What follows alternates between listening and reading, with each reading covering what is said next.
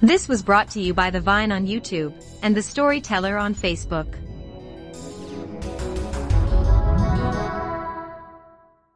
The Blind Owl. On the last evening when I went out for my usual walk, the sky was overcast and a drizzling rain was falling. A dense mist had fallen over the surrounding country. In the fine rain which softened the intensity of the colors and the clarity of the outlines, I experienced a sense of liberation and tranquility. It was as though the rain was washing away my black thoughts. That night what ought not to have happened did happen. I wandered, unconscious of my surroundings. During those hours of solitude, during those minutes which lasted I know not how long, her awe-inspiring face, indistinct as though seen through cloud or mist, void of motion or expression like the paintings one sees upon the covers of pen cases, took shape before my eyes far more clearly than ever before. By the time I returned home I should think that a great part of the night was spent. The mist had grown denser, so much, so that I could not see the ground immediately in front of my foot. Nevertheless, by force of habit and some special sense which I had developed, I found my way back to the house. As I came up to the entrance I observed a female form clad in black sitting on the stone bench outside the door. I struck a match to find the keyhole and for some reason glanced involuntarily at the figure in black. I recognized two slanting eyes, two great black eyes set in a thin face of moonlight paleness, two eyes which gazed unseeing at my face. If I had never seen her before I should still have known her. No, it was not an illusion. This black-robed form was she. I stood bemused, like a man dreaming, who knows that he is dreaming and wishes to awake but cannot. I was unable to move. The match burned down and scorched my fingers. I abruptly came to myself and turned the key in the lock. The door opened and I stood aside. She rose from the bench and passed along the dark corridor like one who knew the way. She opened my door, and I followed her into the room. I hurriedly lit the lamp and saw that she had gone across and lain down upon my bed. Her face was in shadow. I did not know whether or not she could see me, whether or not she could hear my voice. She seemed neither to be afraid nor to be inclined to resist. It was as though she had come to my room independently of any will of her own. Was she ill? Had she lost her way? She had come like a sleepwalker, independently of any will of her own. No one can possibly imagine the sensations I experienced at that moment. I felt a kind of delicious, ineffable pain. No, it was not an illusion. This being who without surprise and without a word had come into my room was that woman, that girl. I had always imagined that our first meeting would be like this. My state of mind was that of a man in an infinitely deep sleep. One must be plunged in profound sleep in order to behold such a dream as this. The silence had for me the force of eternal life, for on the plane of eternity without beginning and without end there is no such thing as speech. To me she was a woman and at the same time had within her something that transcended humanity. When I looked at her face I experienced a kind of vertigo which made me forget the faces of all other people. Gazing at her, I began to tremble all over and my knees felt weak. In the depths of her immense eyes I beheld in one moment all the wretchedness of my life. Her eyes were wet and shining like two huge black diamonds suffused with tears. In her eyes, her black eyes, I found the everlasting night of impenetrable darkness for which I had been seeking, and I sank into the awful, enchanted blackness of that abyss. It was as though she was drawing some faculty out of my being. The ground rocked beneath my feet, and if I had fallen I should have experienced an ineffable delight. My heart stood still. I held my breath. I was afraid that if I breathed she might disappear loud or smoke. It was as though a wall of crystal had risen between her and me, and that second, that hour or that eternity was suffocating me. Her eyes, weary perhaps with looking upon some supernatural sight which it is not given to other people to see, perhaps upon death itself, slowly closed. Her eyelids closed and I, feeling like a drowning man who after frantic struggle and effort has reached the surface of the water, realized that I was feverish and trembling, and with the edge of my sleeve wiped away the sweat that was streaming from my forehead. Her face preserved the same stillness, the same tranquil expression, but seemed to have grown thinner and frilier. As she lay there on my bed, she was biting the nail of the index finger of her left hand. Her complexion was pale as the moon, and her thin, clinging black dress revealed the lines of her legs, her arms, her breasts, of her whole body. I leaned over her in order to see her more plainly. Her eyes were closed. However much I might gaze at her face, she still seemed infinitely remote from me. All at once I felt that I had no knowledge of the secrets of her heart, and that no bond existed between us.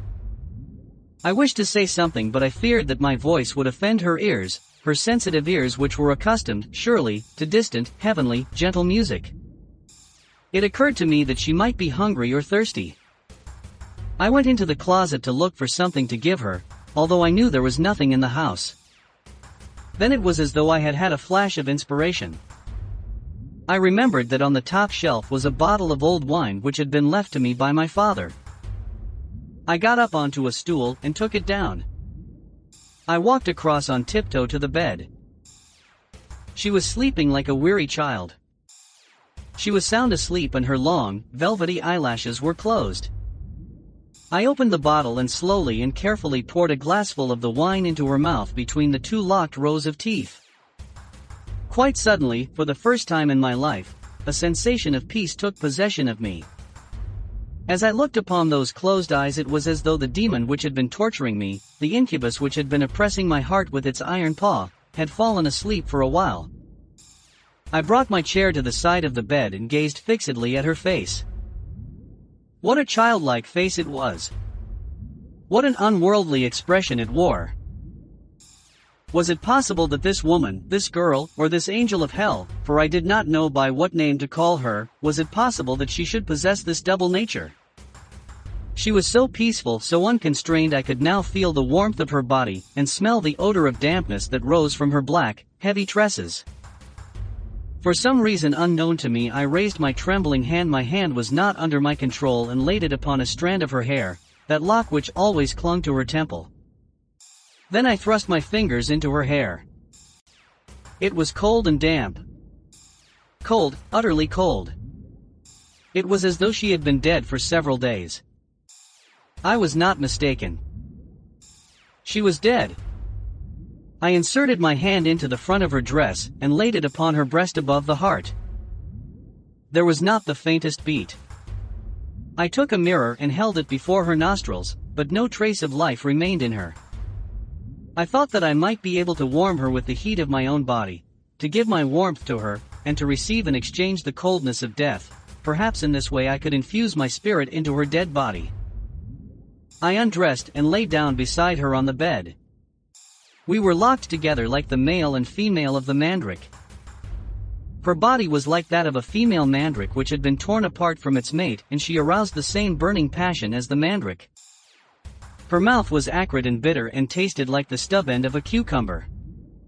Her whole body was as cold as hail. I felt that the blood had frozen in my veins, and that this cold penetrated to the depths of my heart. All my efforts were useless. I got off the bed and put on my clothes. No, it was not an illusion. She had come here, into my room, into my bed, and had surrendered her body to me. She had given me her body and her soul. So long as she lived, so long as her eyes overflowed with life, I had been tortured by the mere memory of her eyes.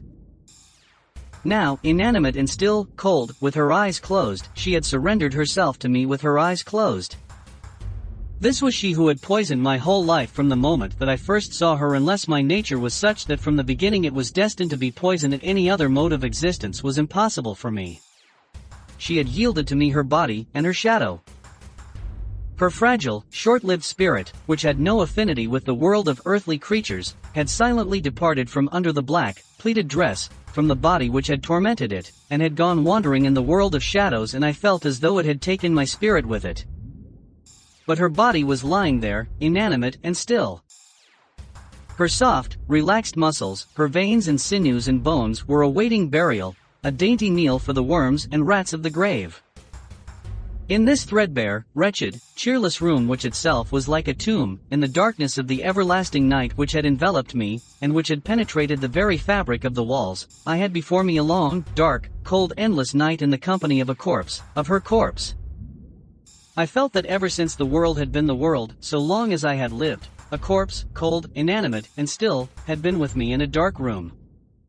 At that moment my thoughts were numbed.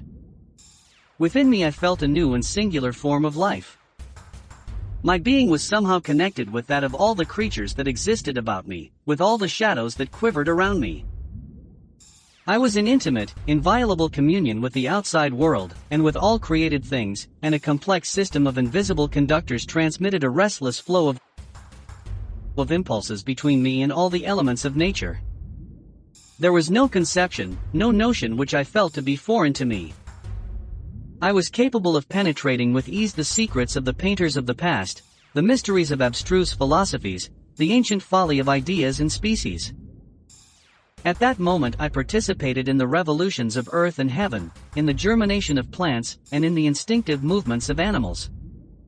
Past and future, far and near had joined together and fused in the life of my mind. At such times as this every man takes refuge in some firmly established habit, in his own particular passion. The drunkard stupefies himself with drink, the writer writes, the sculptor attacks the stone. Each relieves his mind of the burden by recourse to his own stimulant, and it is at such times as this that the real artist is capable of producing a masterpiece. But I, listless and helpless as I was, I, the decorator of pencase covers, what could I do? What means had I of creating a masterpiece when all that I could make were my lifeless, shiny little pictures, each of them identical with all the rest? And yet in my whole being I felt an overflowing enthusiasm, an indescribable warmth of inspiration. I desired to record on paper those eyes which had closed forever. I would keep the picture by me always. The force of this desire compelled me to translate it into action. I could not resist the impulsion. How could I have resisted it, I, an artist shut up in a room with a dead body? The thought aroused in me a peculiar sensation of delight. I extinguished the smoky lamp, brought a pair of candles, lighted them, and set them above her head. In the flickering candlelight her face was still more tranquil than before. In the half-dark of the room it wore an expression of mystery and immateriality. I fetched paper and the other things necessary for my task, and took up my position beside her bed, for henceforth the bed was hers. My intention was to portray at my leisure this form which was doomed slowly and gradually to suffer decomposition and disintegration, and which now lay still, a fixed expression upon its face. I felt that I must record on paper its essential lines. I would select those lines of which I had myself experienced the power. A painting, even though it be summary and unpretentious, must nevertheless produce an emotional effect and possess a kind of life. I, however, was accustomed only to executing a stereotyped pattern on the covers of pen cases. I had now to bring my own mind into play, to give concrete form to an image which existed in my mind, that image which, emanating from her face, had so impressed itself upon all my thoughts. I would glance once at her face and shut my eyes. Then I would set down on paper the lines which I had selected for my purpose. Thereby I hoped to create from the resources of my mind a drug which would soothe my tortured spirit. I was taking refuge in the end in the motionless life of lines and forms. The subject I had chosen, a dead woman, had a curious affinity to my dead manner of painting. I had never been anything else than a painter of dead bodies. And now I was faced with the question, was it necessary for me to see her eyes again, those eyes which were now closed? Or were they already imprinted upon my memory with sufficient clarity? I do not know how many times I drew and redrew her portrait in the course of that night, but none of my pictures satisfied me, and I tore them up as fast as I painted them. The work did not tire me, and I did not notice the passage of time. The darkness was growing thin, and the window panes admitted a gray light into my room. I was busy with a picture which seemed to me to be better than any of the others. But the eyes? Those eyes, with their expression of reproach as though they had seen me commit some unpardonable sin, I was incapable of depicting them on paper. The image of those eyes seemed suddenly to have been effaced from my memory. All my efforts were useless. However much I might study her face, I was unable to bring their expression to mind. All at once as I looked at her a flush began to appear upon her cheeks. They gradually were suffused with a crimson color like that of the meat that hangs in front of butcher shops. She returned to life. Her feverish, reproachful eyes, shining with a hectic brilliance, slowly opened and gazed fixedly at my face. It was the first time she had been conscious of my presence, the first time she had looked at me. Then the eyes closed again.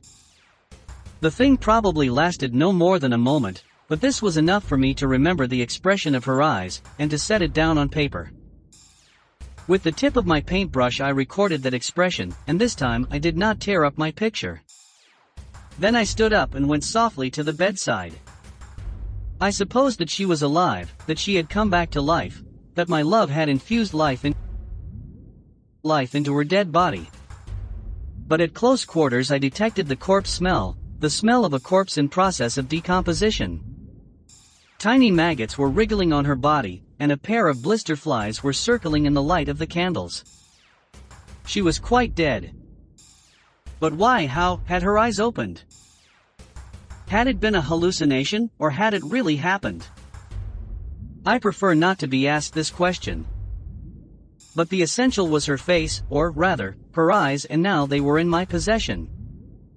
I had fixed on paper the spirit which had inhabited those eyes, and I had no further need of the body, that body which was doomed to disappear, to become the prey of the worms and rats of the grave. Henceforth she was in my power, and I had ceased to be her creature. I could see her eyes whenever I felt inclined to do so. I took up my picture as carefully as I could, laid it in a tin box which served me as a safe, and put the box away in the closet behind my room. The night was departing on tiptoe. One felt that it had shed sufficient of its weariness to enable it to go its way. The ear detected faint, far-off sounds such as the sprouting grass might have made, or some migratory bird as it dreamed upon the wing. The pale stars were disappearing behind banks of cloud. I felt the gentle breath of the morning on my face, and at the same moment a cock crowed somewhere in the distance. What was I to do with the body, a body which had already begun to decompose? At first I thought of burying it in my room, then of taking it away, and throwing it down some well surrounded by flowers of blue morning glory. But how much thought, how much effort and dexterity would be necessary in order to do these things without attracting attention? And then, I did not want the eye of any stranger to fall upon her.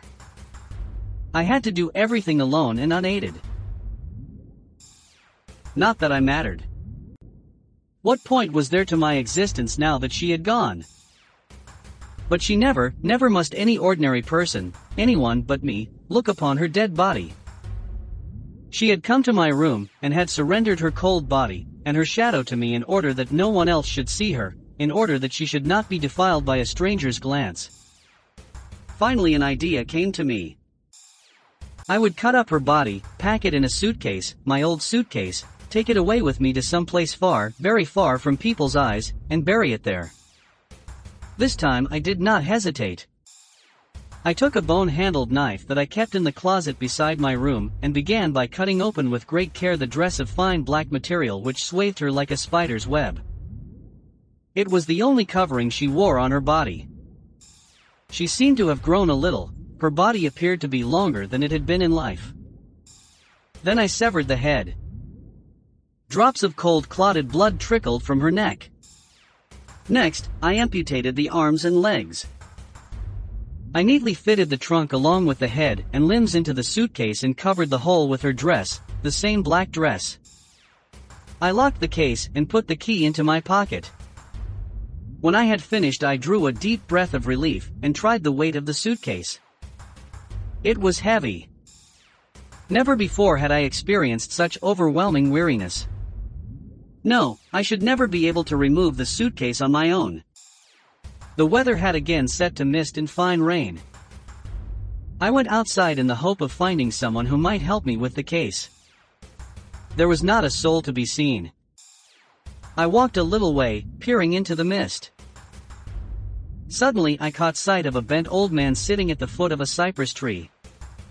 His face could not be seen for a wide scarf which he wore wrapped around his neck. I walked slowly up to him. I had still not uttered a word when the old man burst into a hollow, grating, sinister laugh which made the hairs on my body stand on end and said, "If you want a porter, I'm at your service." "Yes. I've got a hearse as well. I take dead bodies every day to Shah Abdol Azim, a mosque and cemetery situated among the ruins of Ray, a few miles south of Tehran." Ray, the rages of the Greeks, was an important center from at least the 8th century BC, and continued to be one of the great cities of Iran down to its destruction by Genghis Khan in the 13th century AD, and bury them there. "Yes. I make coffins too. Got coffins of every size, the perfect fit for everybody. At your service. Right away." He roared with laughter, so that his shoulders shook. I pointed in the direction of my house, but he said, before I had a chance to utter a word, "That's all right. I know where you live. I'll be there right away." He stood up and I walked back to my house. I went into my room, and with difficulty got the suitcase with the dead body across to the door. I observed, standing in the street outside the door, a dilapidated old hearse to which were harnessed 2 black, skeleton-thin horses. The bent old man was sitting on the driver's seat at the front of the hearse, holding a long whip. He did not turn to look in my direction. With a great effort I heaved the suitcase into the hearse, where there was a sunken space designed to hold the coffins, after which I climbed on board myself and lay down in the coffin space, resting my head against the ledge, so as to be able to see out as we drove along. I slid the suitcase onto my chest, and held it firmly with both hands. The whip whistled through the air, the horses set off, breathing hard. The vapor could be seen through the drizzling rain, rising from their nostrils like a stream of smoke. They moved with high, smooth paces. Their thin legs, which made me think of the arms of a thief whose fingers have been cut off in accordance with the law, and the stumps plunged into boiling oil, rose and fell slowly, and made no sound as they touched the ground. The bells around their necks played a strange tune in the damp air.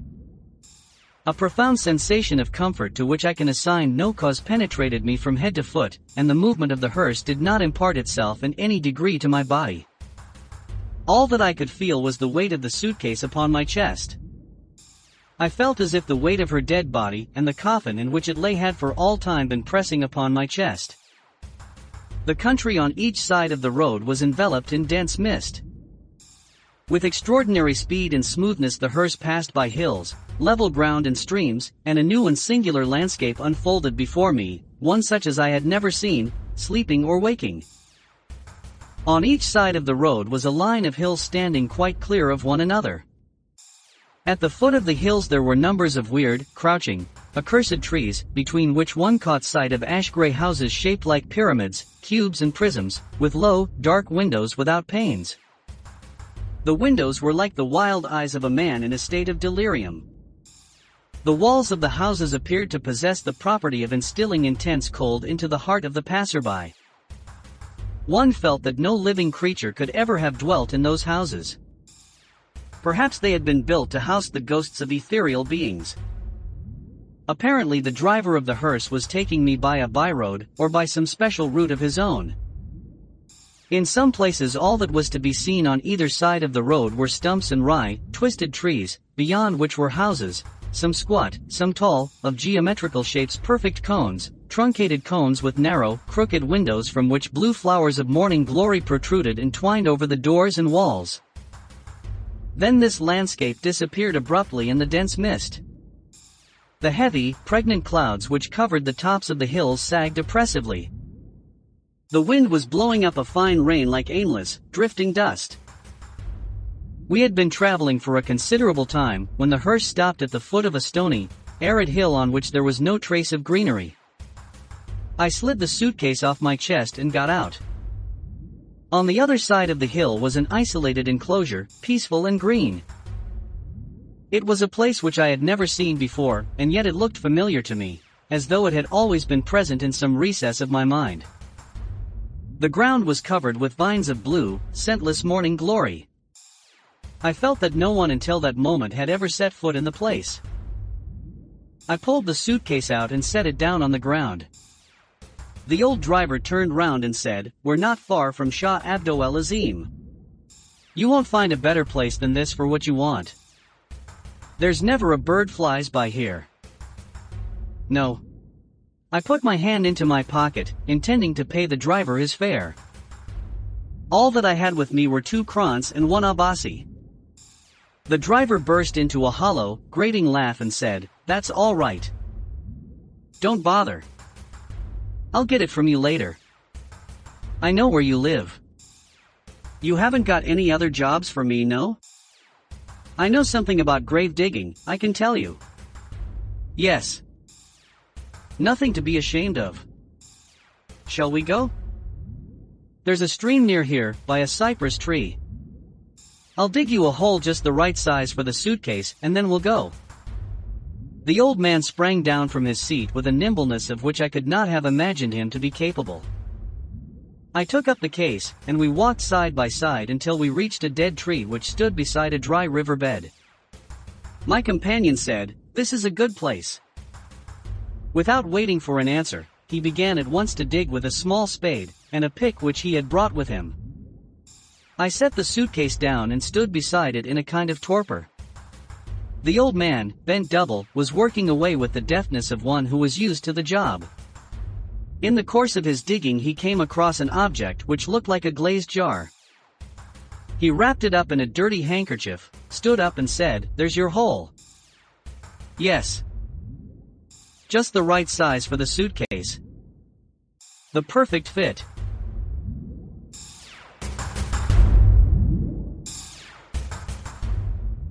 "Yes." I put my hand into my pocket to pay him for his work.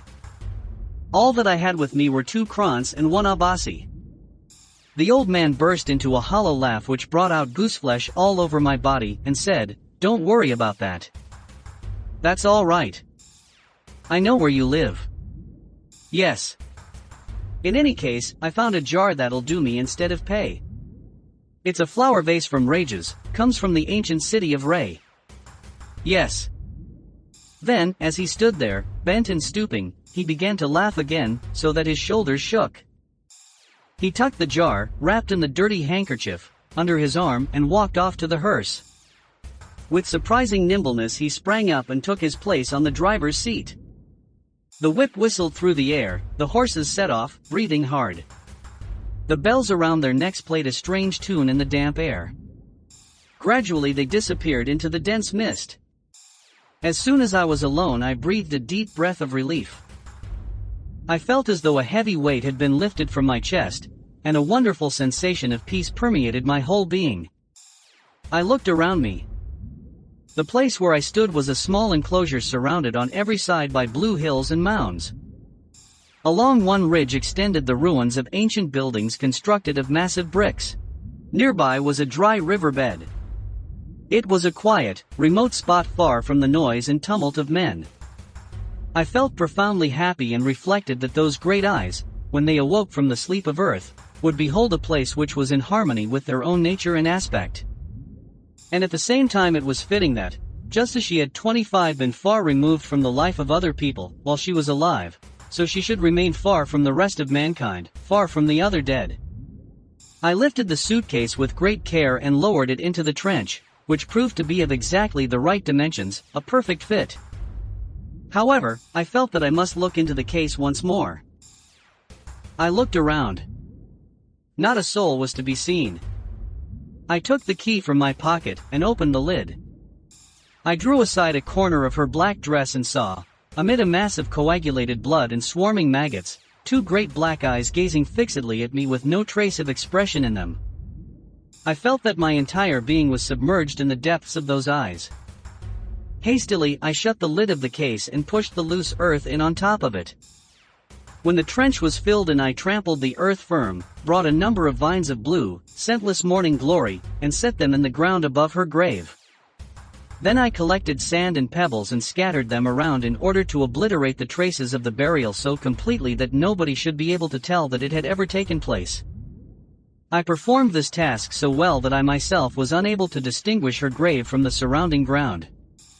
When I had finished, I looked down at myself and saw that my clothes were torn and smeared with clay and black, clotted blood. 2 blisterflies were circling around me, and a number of tiny maggots were wriggling, stuck to my clothes. In an attempt to remove the bloodstains from the skirts of my coat, I moistened the edge of my sleeve with saliva, and rubbed at the patches, but the bloodstains only soaked into the material, so that they penetrated through to my body, and I felt the clamminess of blood upon my skin. It was not long before sunset and a fine rain was falling. I began to walk and involuntarily followed the wheel tracks of the hearse. When night came on, I lost the tracks, but continued to walk on in the profound darkness, slowly and aimlessly, with no conscious thought in my mind, like a man in a dream. I had no idea in what direction I was going.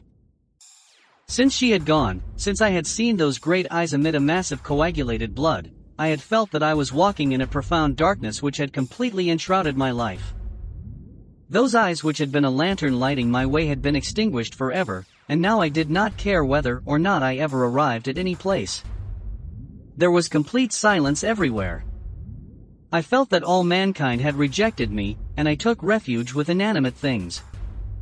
I was conscious of a relationship between me and the pulsation of nature, between me and the profound night which had descended upon my spirit. This silence is a language which we do not understand. My head began to swim, in a kind of intoxication. A sensation of nausea came over me and my legs felt weak. I experienced a sense of infinite weariness. I went into a cemetery beside the road and sat down upon a gravestone. I held my head between my hands and tried to think steadily of the situation I was in. Suddenly, I was brought to myself by the sound of a hollow grating laugh. I turned and saw a figure with its face concealed by a scarf muffled around its neck. It was seated beside me and held under its arm something wrapped in a handkerchief. It turned to me and said, "I suppose you want to get into town? Lost your way? Suppose you're wondering what I'm doing in a graveyard at this time of night? No need to be afraid. Dead bodies are my regular business. Grave digging's my trade. Not a bad trade. I know every nook and cranny of this place. Take a case in point today, I went out on a grave digging job.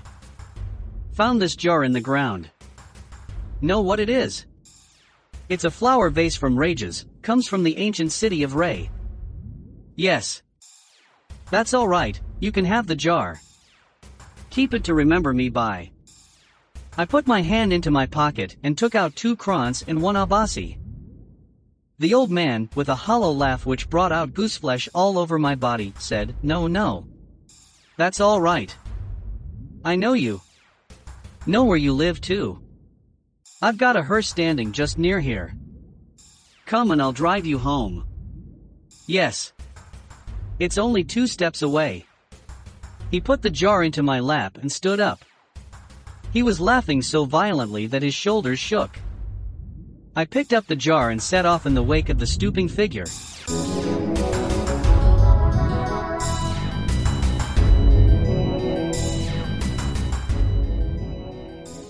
This was brought to you by The Vine on YouTube and The Storyteller on Facebook. Our podcast is at Roger Hansen on Anchor too. Support us on either Anchor and Patreon at Roger Hansen as well. We thank you for your participation. If you enjoyed, please like, subscribe, share, make comments. We love feedback.